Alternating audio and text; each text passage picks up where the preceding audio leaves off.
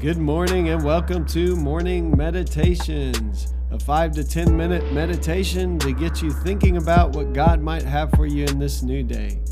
I'm your host, Pastor Nate Cook, so we hope you'll enjoy your meditation for this morning.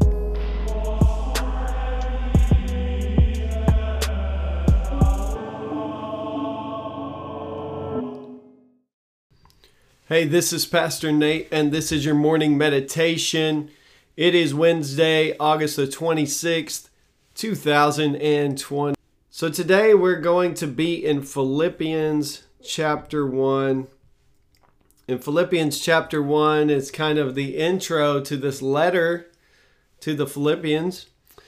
I don't know if you know this, but much of the New Testament is composed of letters written by Paul and others, potentially others. We don't always know the author to these letters, but there are several letters included in the New Testament. And this one begins like this. Paul and Timothy, servants of Christ Jesus, to all God's holy people in Christ Jesus at Philippi, together with the overseers and deacons, grace and peace to you from God our Father and the Lord Jesus Christ. I thank my God every time I remember you. In all my prayers for all of you, I always pray with joy because of your work and your partnership in the gospel from the first day until now, being confident of this, that he who began a good work in you will carry it on to completion until the day of Christ Jesus. It is right for me to feel this way about all of you since I have you in my heart. And whether I am in chains or defending and confirming the gospel, all of you share in God's grace with me. God can testify how I long for all of you with the affection of Christ Jesus.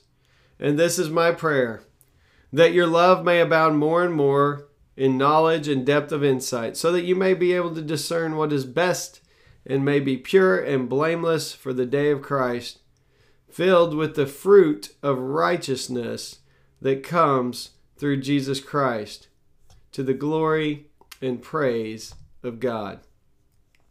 So Henry Nouwen's little devotional today is an interesting one. I told you yesterday was about writing and how I'm trying to begin the practice of writing. Today he's specifically talking about the beauty of letter writing. It's maybe a lost art in our day, but if you've ever received a letter, it's kind of nice in this day where it's so easy to text or just to call someone maybe, or even FaceTime. It's kind of nice to receive a letter. So it's funny because I had been kind of inspired a couple weeks ago, maybe about a week and a half ago, to begin writing some letters to some people. And I've actually just started that before I even read this. But one of the things we see in Scripture is that much of it's people writing letters, especially to churches. And so we need to remember when we read those letters that we're actually reading someone's mail. And so that maybe these people weren't intending, and in fact they weren't intending to write theology statements or theological treatises, if you will. They're just writing letters to people who are working in churches. And so they're going to address some issues in those churches, but they're not going to cover everything about the gospel. It would be impossible to do that. And so we need to remember that when we read the letters of people like Paul and others, that this is really a letter writing. But Henry Nouwen says about letter writing, as I was writing letters today, I realized that writing letters is a much more intimate way of communicating than making phone calls. It may sound strange, but I often feel closer to friends I write than to friends I speak with by phone. When I write, I think deeply about my friends. I pray for them. I tell them my emotions and feelings. I reflect on our relationship, and I dwell with them in a very personal way. Over the past few months, I've come to enjoy letter writing more and more. In the beginning, it seemed like a heavy burden, but now it is a relaxing time of the day. It feels like interrupting work for a conversation with a friend. The beauty of letter writing is that it deepens friendships and makes them more real. I have also discovered that letter writing makes me pray more concretely for my friends.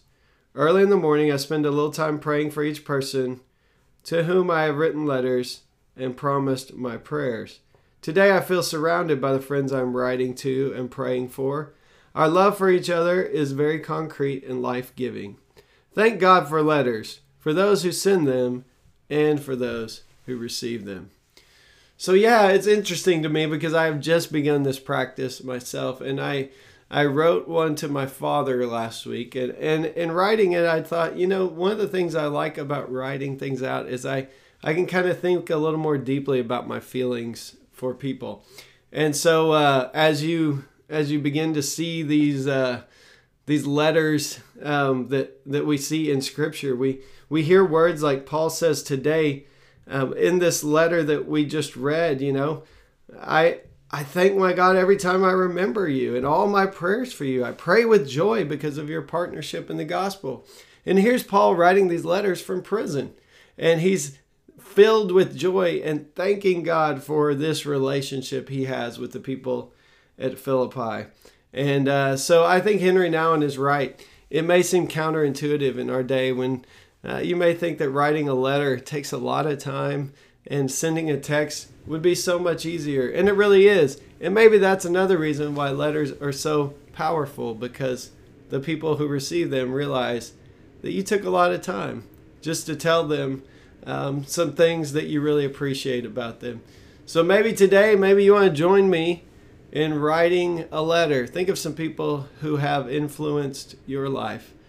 I was talking to Michael, my friend, about olive trees and how the new shoots on an olive tree only grow out of the old, what almost looks like it's, a decaying old stump of a tree. It's kind of the same way as a grapevine. And what we learn is that we have all been, we grow because we're connected to people that have come before us, some of which have already died. So that our life is not just something we have created, but it's something that we have received from others who have loved us. And so maybe take some time, if those people are still alive in your life, to write them some words of encouragement and thanks, and see how writing a letter might even deepen your relationship in ways that just texting or calling can't. Hey, that's just a thought for this morning, and I hope you have a great day. Well, thanks again for joining us for this morning meditation. Hey, do us a favor, rate us on iTunes, or even leave some feedback about our podcast so that other listeners can know how much you enjoy your morning meditations. Hey, have a great day.